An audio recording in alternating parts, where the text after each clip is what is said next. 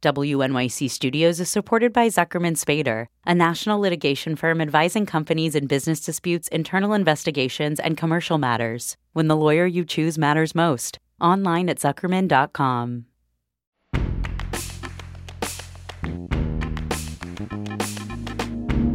This is The Writer's Voice, new fiction from The New Yorker. I'm Deborah Treisman, fiction editor at The New Yorker. On this episode of The Writer's Voice, we'll hear Ben Marcus read his story, Blueprints for St. Louis, from the October 2nd, 2017 issue of the magazine. Marcus has published 2 novels and 2 story collections, including The Flame Alphabet and Leaving the Sea, which came out in 2014 and was shortlisted for the Frank O'Connor International Short Story Award. Now here's Ben Marcus. Blueprints for St. Louis. It was winter, which meant that a pelvic frost had fallen across the land, or maybe just across Roy and Ida's apartment. And in truth, the frost had long since matured into a kind of bodily aloofness, just shy of visible flinching when they passed each other in the halls, or when they co-slept in the intimacy-free bed they'd splurged on. Why not have the best sleep of your life next to the dried-out sack of daddy you've long taken for granted, whose wand no longer glows and quivers for you, and for whom you no longer quietly melt? You had to track the erotic cooling back into summer, or the prior spring, and, well, didn't the seasons and the years just dogpile one another when you tried to solve math like that? Ida wasn't particularly concerned because, whatever, there was a clarity to the coldness, right? And screw Roy if he'd fallen down a brightly colored porn hole, pummeling himself to images of animated youngsters slithering around in grown-up crotch gear in a cartoon fairyland. Browser histories weren't her favorite literary genre, but she knew how to read them. Anyway, if her husband's use case viability on the marital graph had taken a nosedive, then so too had her own burden. She had her friends, she had her work on the memorial, and she had the showerhead. When she and Roy first got married, whenever ago, Ida's mother had told her that if people don't visit, you don't have to host. Period. Full stop. And even though Ida's take on this advice now was off-label, it applied just fine to her touchless union. The body unloved, the body unhandled and unseen, the body as a ghost in training for whatever soiled world came next. Anyway, wasn't left alone the best place to wind up? Maybe old age and the cold blue death of the groin would solve that. Maybe Ida would inherit a sweet and useless Roy, post-pornography, sitting politely behind a drool cloth, swaddled in food-stained sweaters.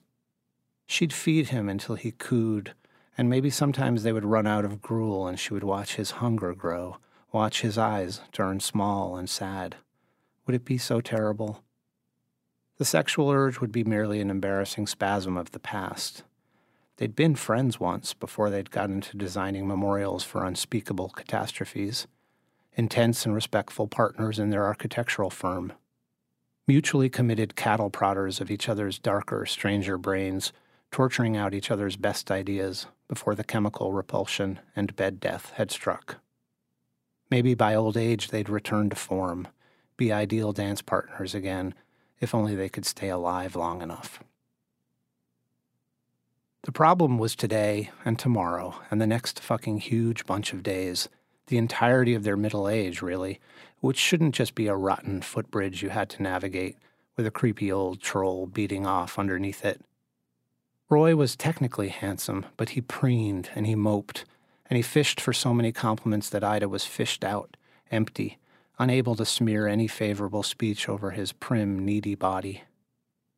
For some time he'd been taking himself to the gym with more ambition and lust than he showed for their collaborative design work, and he was all cut up now, a strange photoshopped musculature slipped over his bones like a bronzed wetsuit. She should have wanted to handle the new body he'd built, use it to snuff out her baser urges, not that Roy offered it to her, but she asked that he keep it covered. In loose-fitting layers, please. It stank of his not-so-hidden effort to attract a mammal outside the home, to sport with it and lick its fur, no doubt. Plus, she had tolerated her husband better when he wasn't such a vain custodian of the ephemeral. One mustn't fawn over that which will rot, someone important must have once said. What consumed them both right now was the situation in St. Louis, for which their firm had been ceremoniously commissioned to design the memorial. Months after the bombing, the city was still digging out. 30 dead souls, the news had said when it happened. But everyone knew that number wasn't real. It was low by a couple of decimal points. For days, the toll did not breach 100, which seemed impossible. Where did these cautious estimates come from? Maybe from actual bodies. Maybe this meant that the other, more plentiful dead were simply nowhere to be found, in the same way that wind can't be found. What you did was you factored in the missing, and privately you did not call them missing.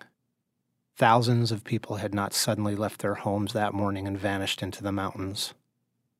When you watched the footage of the bombing, the dark slab of glass folding over itself like a blanket, then erupting into a pale brown flower of smoke, and you calculated the typical occupancy not just of the office tower but of the surrounding plaza, with its underground restaurants and shops, its perimeter of cafes, along with the time of day, the number 30 was a violent piece of wishful thinking, heavy, heavy, heavy on the wish. 10K plus, Roy had texted Ida from wherever he was the day it happened. He wasn't wrong. It emerged that explosives had been buried in the foundation of the tower when it was being built 2 years before by some slithering motherfuckers on the construction crew. Stashed down there the night before the footings were poured, apparently, and then triggered when the building was finished and stuffed to the gills with people. In burning daylight, a time of high commerce, maximum human traffic. Not a government building, so far as anyone knew. Just as dense a cluster of people as any in the Midwest, excepting 1 or 2 zones in downtown Chicago. And so. They had the perpetrators on video, brutes in hard hats. Except that they were skinny, and they laughed a lot and were often seen hugging one another. 4 of them had walked off the job on the same day before the building had even started to rise up out of the concrete. How that very act, quitting in a group never to be seen again, hadn't been some sort of security trigger was beyond Ida, but whatever, hindsight was a foul drug. And now everyone was asking, who were these men and where had they gone? Oh, please, Ida thought whenever this particular investigation blistered onto the screen. The St. Louis Four, the villains of Missouri. Can we please not believe that finding these men will matter at all? Please. Terrorism wasn't really the term anymore. Ida found that it soured in her mouth like a German word for some obscure feeling. Tax seemed to be a finer way to put it. A tax had been levied in St. Louis, in New Orleans last year, in Tucson 3 years back, etc. A tax on comfort, safety, a price paid for being alive, for waking up. Occasionally the tax collector came. Not just occasionally, quite a lot these days. You could run out of breath trying to name all the cities that had been hit in this country. The collector came, and people were subtracted from space. Buildings withered into rubble. One's imagination needed to frequently dilate in order to accommodate the ways and means, and otherwise smart men and women were busy with their scuffed crystal balls trying to figure out what was next, and how, as if this forecasting ever, oh, forget it. Soon you knew not to be surprised, and this awareness was chilling. A low hum could be heard during the day, the night. You walked in a space that might not really be there. There was no longer anything proverbial when it came to danger, nothing to invent, no more fiction of dark days to come. The dark days were here. They were now. In light of this, it was somehow Roy and Ida's calling to honor the site with a memorial, or to try to actually compete for this kind of work, squirming through town halls and public debates, spinning a story about their vision, which was only ever a humble story to the effect that nothing anyone did could ever be enough. Their track record so far wasn't the worst, which was not much of a feel-good fact for either of them, even if a sort of undertaker's renown had attached itself to their firm over the years. They made their mark by designing large public graves where people could gather and also where maybe really cool food trucks would park. There was money for this, and money for this, and money for this. Hooray. Except that now Ida found it hard to view any other kind of design commission for a vanilla white office building in their own downtown Chicago, for example, as anything other than a future headstone, a kind of sarcophagus that would briefly house living, glistening people before they were lowered into the earth or scattered out over the lake in a burst of powder. If you were an architect, you designed tombs for before or for after. What was the difference? Ida kept a map pinned above her desk because she thought she might see something in the pattern of fallen cities, a story. Detectives did this to solve crimes. She thought it might tell her what to build. But sometimes when she and Roy marveled at it, it seemed to them like a coloring book that hadn't been filled in all the way yet. Sure, there were some spaces still to shade, whole cities left strangely untouched, but not that many, and there was always tomorrow. St. Louis should not have been high on the list of targets, maybe not on the list at all, but that seemed to be the point these days, in the year of our sorrow, the years and years of it. A new and unspoken list of vulnerable sites had emerged, sweet zones, soft parts of the American body that could be knifed open and spilled out by the most skilled urban surgeons the world had ever seen. 6 months after the St. Louis attack, Roy and Ida had been invited to submit a proposal, and they'd gone through their usual tangled brainstorm, smoothing over the sharper ideas of their junior staff, whiteboarding a design that would appear sufficiently non-threatening in the space, a kind of tranquilizing maze of low walls and open rooms for visitors to throw themselves around in and grieve. Roy called it the sanatorium aesthetic, and he wasn't that far off. One day, as the deadline loomed, they walked along the Great Lake, which was flat and black even as the wind pounded them. They started, brokenly, to drill down toward what they might possibly build, what it would look and sound like, what sort of feelings they were trying to create. Usually you had to dance around the stakeholders to determine the emotional bolus of a work, as they called it. But the stakeholders for this project? Only the entire population of the United States of America. Ida didn't want to aim high, she started to say, so much as she wanted to aim into a kind of hidden space. I don't want you to be able to picture it when I talk about it, she told Roy. You shouldn't be able to photograph it. I mean, like the lake, you wouldn't even want to photograph it. You shouldn't be able to draw it. That's my problem. Gosh, that really is your problem. I don't know, she said, gesturing at the sky, which was not particularly pretty or interesting that afternoon. It was not the kind of sky you would ever take a picture of, and Ida found that compelling. Is there a better memorial than that? The sky? Ha, Roy said. It's good. It's moody. Maybe it's a bit obvious, though? Isn't the sky just a gravestone? Ida said, and we're all buried under it. Ooh, not bad. I see what you did there, but no offense. Why are we talking about this? Ida had to do this, to think too grandly or wrongly in order to maybe get closer to what was called for. It's almost like, she said, what if you had to design the afterlife exactly as you really think it is? Not something aspirational, some bullshit heaven, not a religious fantasy, the truth. Yeah, Roy said, as in oblivion? You want to build an oblivion theme park? He didn't care about any of this right now, Ida could tell, and maybe he had a point. I assume you don't believe in, well, anything? When she thought back to their first conversations in grad school, prickly and intense and flirty, she wasn't sure if this had ever come up. Was that possible? She had adored and then admired him for so long, and now she knew him inside and out, and she felt she understood him to the core. Was it possible that he harbored private, unknowable ideas about his own death and whatever might happen after? Okay, let's assume that you're agnostic, Ida said. We die and there's nothing. Sometimes there's nothing before you die, Roy cut in. Don't forget that. Okay, let's say that you want to make an experiential piece that invites people to inhabit that sort of emptiness. How do you do it? Roy looked up. How?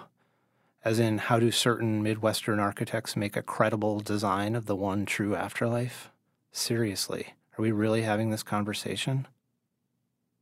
He seemed to give it some thought, but there was something unnatural about how theatrically he pondered, as if he already knew what he was going to say but was pausing for effect. This was the Roy who spouted off on arts panels, who was about to spray fine, floral bullshit across the auditorium. "I like the question," he said. "It reveals something important, and I see where you're going with it. If you make a space like that, you connect visitors with the dead, which is a pretty big artistic win." Ida winced. Big artistic win. "In the end," Roy said, "the question falls apart because the answer is just too easy. It's too obvious. Why not just kill them? Then they'll get the real and true afterlife. Who needs to simulate anything when you have the real thing? Someone already designed death. We were beaten to the punch." He smiled at her and very nearly seemed to be gloating. "Okay, God. This isn't a battle of wits, Roy," she said. But then she wondered if maybe it was, and that was what was wrong, partly, when one person thinks it's not a contest. They stopped and looked out over the lake. "I was hoping we could produce work without a body count, though, a modest goal." "Oh, you mean because too many people have died already?" "Jesus, Roy. None of this works if I can't be honest with you," he whispered. "There are other reasons that none of this works," she said. "Ida, I was joking. I was trying to be funny." "But why?" she didn't say. "To what end? And aren't we supposed to be doing this together?" "I don't know, Roy. Can we think about a tranquil space, not heavy on physical material, not oppressive and thick, that isn't just a new age wank space with wind chimes and shit? Can we do that?" Roy admitted that this sounded good, that this was something they could shoot for. The memorial planning went on for weeks. They mocked up models, strung wire through their studio, and tuned it to different tensions, just to explore suspended structures that might allow for a subterranean feeling without actually trapping people underground. Haunt the viewers, but don't stress them out. And almost every day, sometimes in the afternoon and sometimes in the very early morning, they walked the city together, looking at space and light, growing ever more certain of what they didn't want the memorial to be. Fucking Roy was kind and gracious, suppressing his own ideas while generously fielding every wild and unbuildable notion from Ida, perhaps knowing that her interest in reality and plausibility and practicality could be low. She couldn't help herself. She went on and on about the mourners. They were still here, she was saying, in this world, but they were pulled elsewhere, to the place where their loved ones were, wherever that was. Survivors lived in both places. That was what she wanted this monument to say. She wanted it to feel like that, the tension between two worlds. "That's some Schrodinger's cat bullshit," Roy said, "and I love it. That's what I want too. That's exactly right."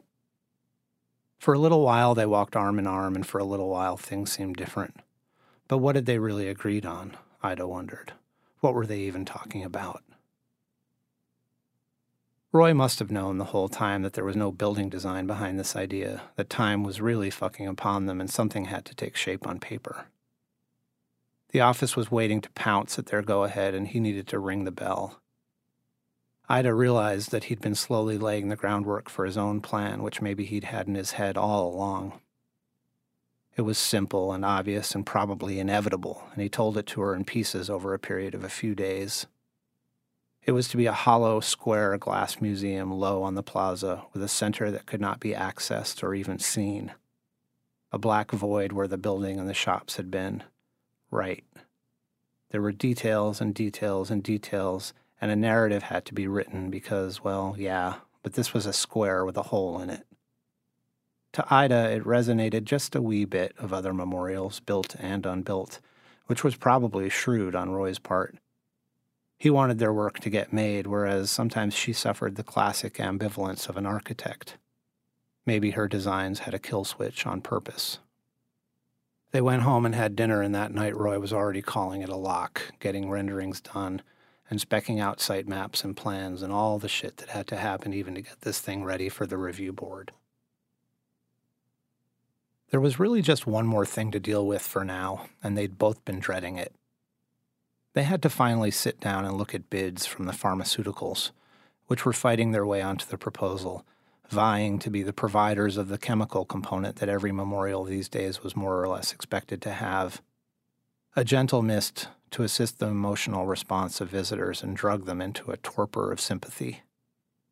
Not garment-rending sympathy, but something more dignified. A mood was delivered via fog, discreetly and mildly, with microdoses misting through carefully arranged spouts, the way an outdoor mall in the summer might be air-conditioned. You didn't see it and you didn't smell it. You strolled through a field or a plaza or a series of dark marble tunnels, whatever, sipping the sorrow-laced air, and when you finally departed, a kind of low-grade catharsis had been triggered. You were bursting with feeling. Big artistic win. It was sponsorship, and it was gross. But because it was essentially invisible and because people genuinely seemed to seek it out, attendance had undeniably spiked. Roy and Ida had been looking the other way and letting it happen, and now they really didn't have a choice. It was an inevitable shortcut, or even a stage of evolution in architecture, assisting the public's reaction and securing that most prized of currencies, human fucking feeling. How to create it, and why not use all the help you could get? But here was Roy saying that he didn't want to agree to anything yet, and fuck these companies for trying to leverage a sacred memorial with their goddamn money. Maybe we only consent to a zone dispensary this time, he said. There should be an area cordoned off where the feelings are more intense. Intense how? Like harder, more honest. Oh, some feelings aren't honest? None of them are, Ida. It's fake, right? It's a drug spout in the ground, or it's a gas stream pulsing from the ass of a mechanical bird flying a figure eight around the fucking burial ground. Isn't that the idea, that we can't make people feel exactly what we want with our structures, so we fucking poison them instead? Poison. Sure, it's poison in high enough doses. Like water, then. Like oxygen. Exactly like water and oxygen. A perfect comparison. You just read my mind. I couldn't help it. The door to your face was open and the text was scrolling inside. Impossible to miss. Roy shook his head. On the other hand, why not put people in a more pensive or reflective state? Why not even stoke their anger a bit? Because those are the moods they bring to us. Those are the moods we correct. Okay, do you hear how that sounds, Ida? We correct their feelings? Really? You make that sound dirty. I guess I'm not sure why we're even arguing about this, Roy said. He sounded defeated. I don't think the ingredients are within our purview. I don't think we can edit those parameters. Not with chemicals, we can't, Ida said. Meaning? Look, I don't care how happy or blissed out or in touch with the one true good earth you are. If you walk into a certain space, situated on a certain site, and that space has been shaped to the nth fucking degree, your mood, if we want it to, will freaking collapse like a lung. I don't know. Drugs are stronger than buildings. Maybe we make our buildings more potent then, Ida said. We increase the dosage. Roy smiled at her. He raised an empty hand in a toast. Such a small and delicate hand. Cheers, he said, and he softly pawed the air. After they won the bid with a 48th iteration proposal that was mildly tolerated by all, a black granite labyrinth, inset with dark transparencies, as if panels of the stone itself were made of glass, which, however badass that would have been, they weren't, Roy went out to St. Louis. Roy was the face, the body, the organism. Maybe he had sweet young people he fucked. Ida couldn't be sure. He caught the temperature of the place and tried to decode the deeper desires of the city, which could then be met or thwarted so that the appropriate tension might infuse the final project. He photo-documented and did flyovers, and he stuck his finger into the client's collective rotten body to determine where the hard command center was. These kinds of projects often blew up in your face. You were fired while you slept. So Roy, with his temper and his charm and his perfect little body, stayed out there and fought like a mongrel to keep them in the game.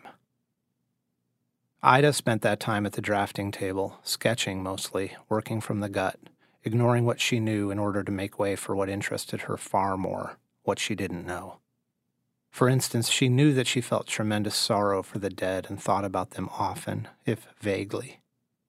What she didn't know was why she wasn't crippled with grief, stupefied at the scale of the atrocity, unable to move or speak. This was a mystery. She wanted to draw a purely empty space, which wasn't as easy as it sounded. Heavy lines were required of all things, and not just for framing the so-called void, as people in her profession love to say, but for actual fucking substance. She had to ready the space for haunting. Purity was called for. This was a tombstone for a city, a funeral for a feeling of safety that was now gone. Leaving a blank page was not the same thing. That was a cop-out, and anyway, you couldn't shit on the client that way. Partly because she herself was the client, and Roy was the client, and so was everyone they knew and everyone they didn't. Now you had to view the world, the air itself, as something that could be torn away to reveal an eerier sort of place. Maybe that sounded like bullshit, but sometimes this process, if followed strictly and without concern for hovering meddlers, led to a wild, unstable kind of vacuum that you were not always prepared to be sucked into, Ida thought, even if you were curious, even if you felt you couldn't be shocked. That was what she tried to draw, and that was ideally what she and Roy tried to build, even though build was a strange word, and you sounded like a punk if you said erase or something pretentious like that.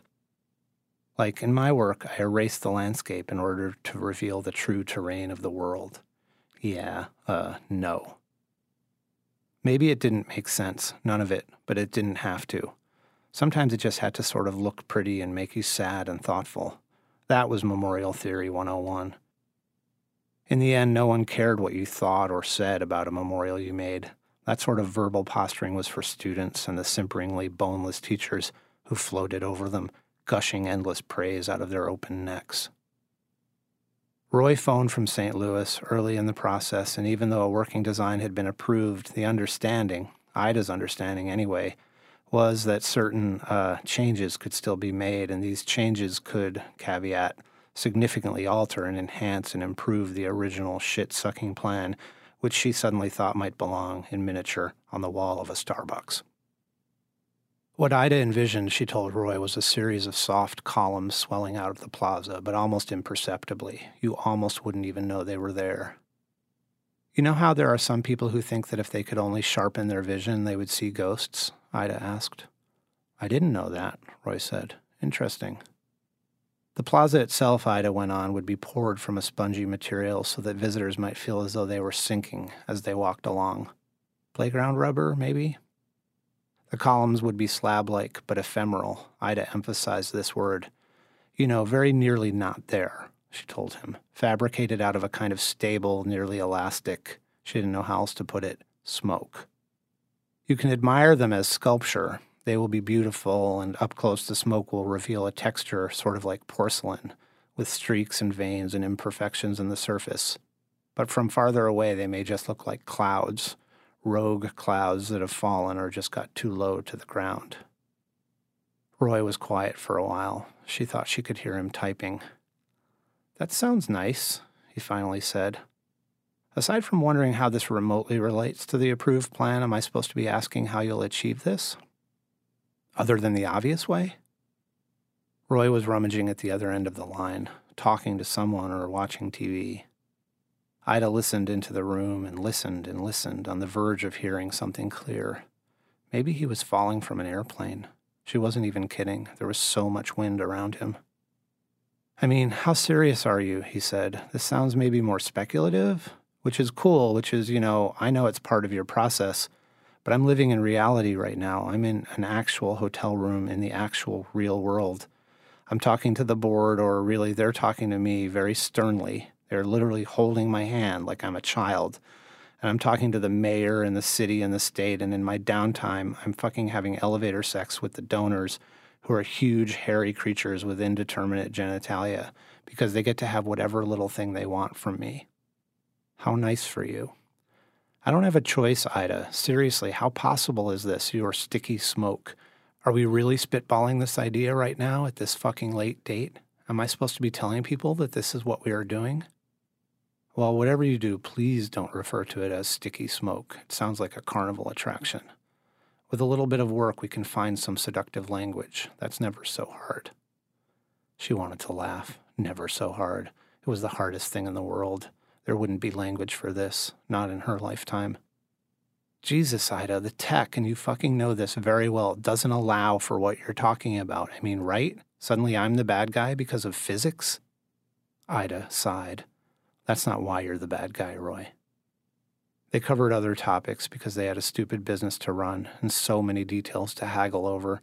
Zoning and permissions and negotiations with contractors, along with political tensions that Ida couldn't even fathom. And then just as they were saying goodnight, Ida said she needed to ask him a question. Roy was still distracted. He would always be. Some muscle in his face produced the word yeah, but otherwise nobody was home. After finding out what he needed to know from Ida, he'd moved on to gather information from other sources. This was Roy spreading himself so thin that you could see through him.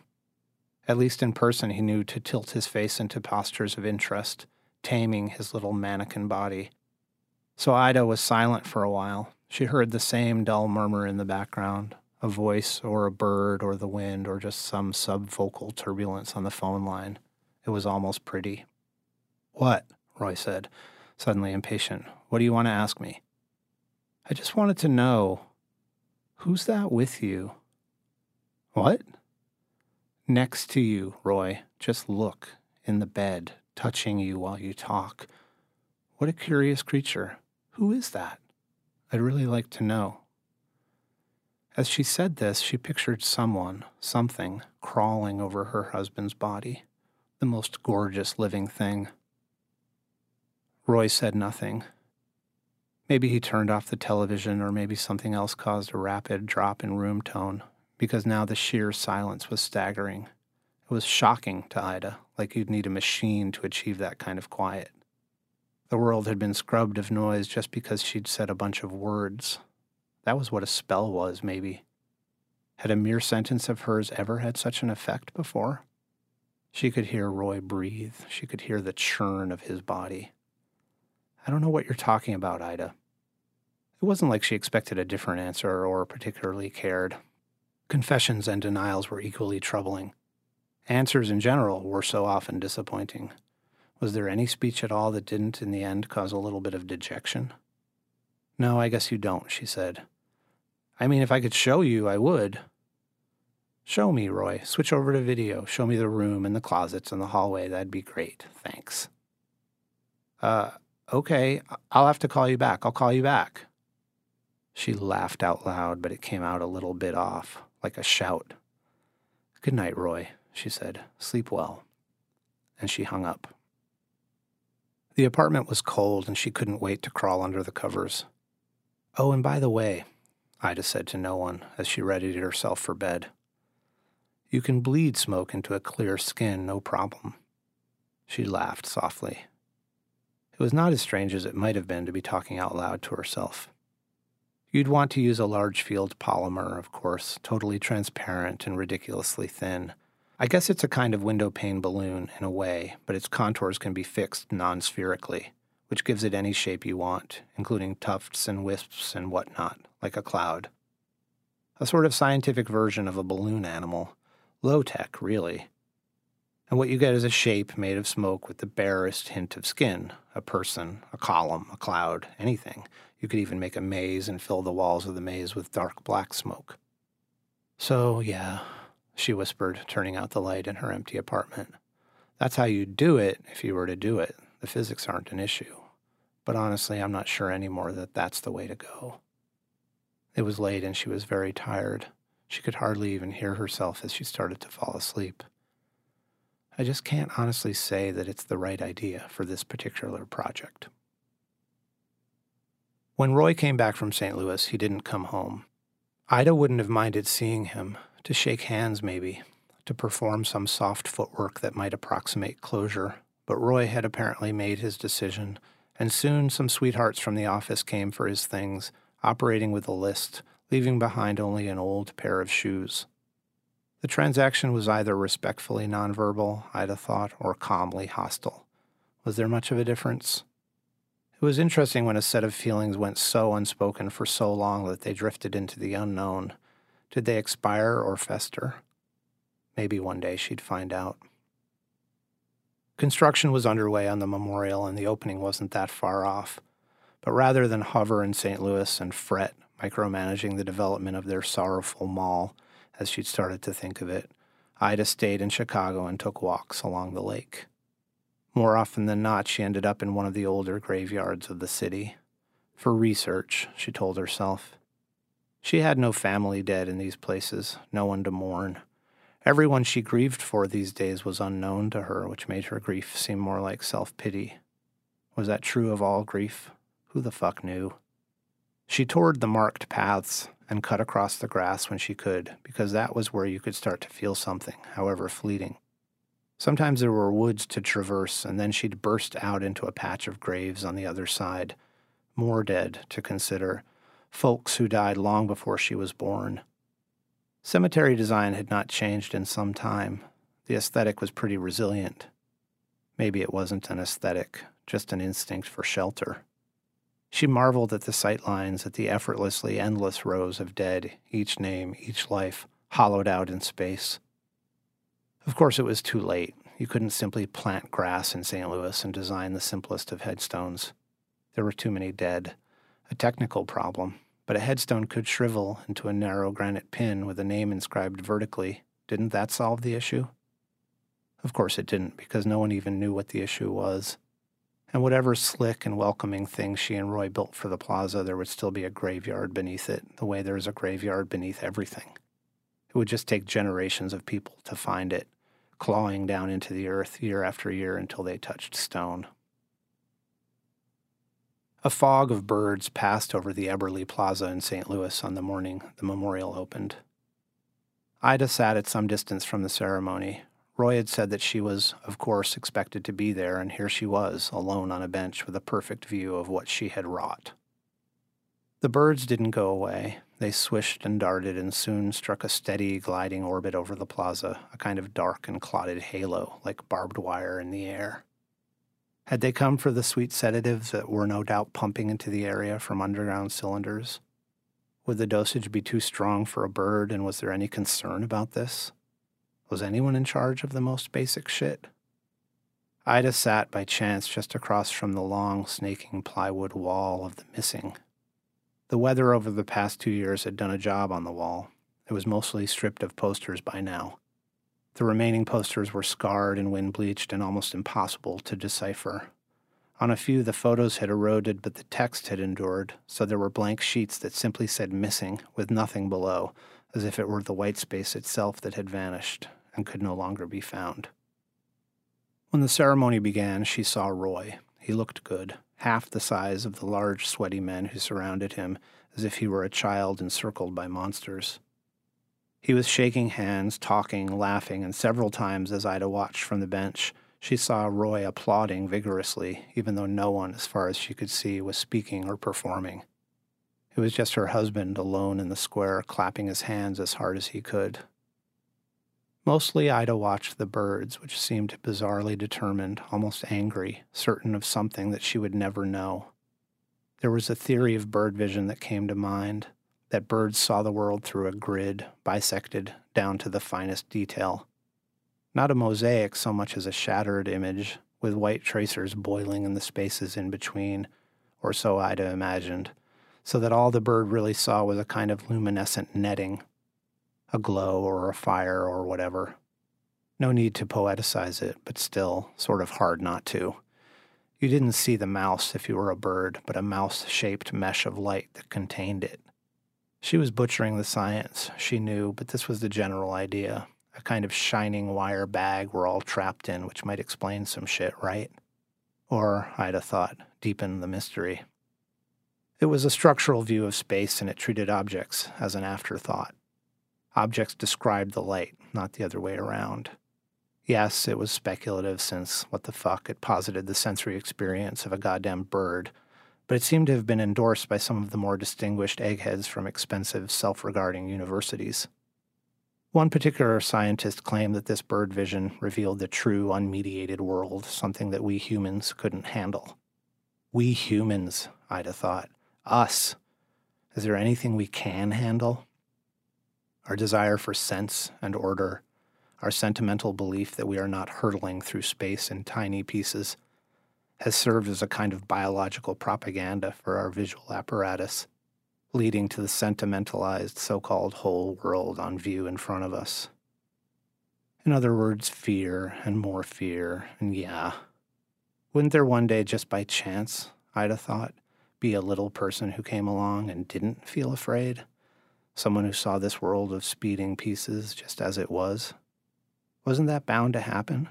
And what on earth, she thought, as she watched everyone walking past her into the mirage, was taking so long?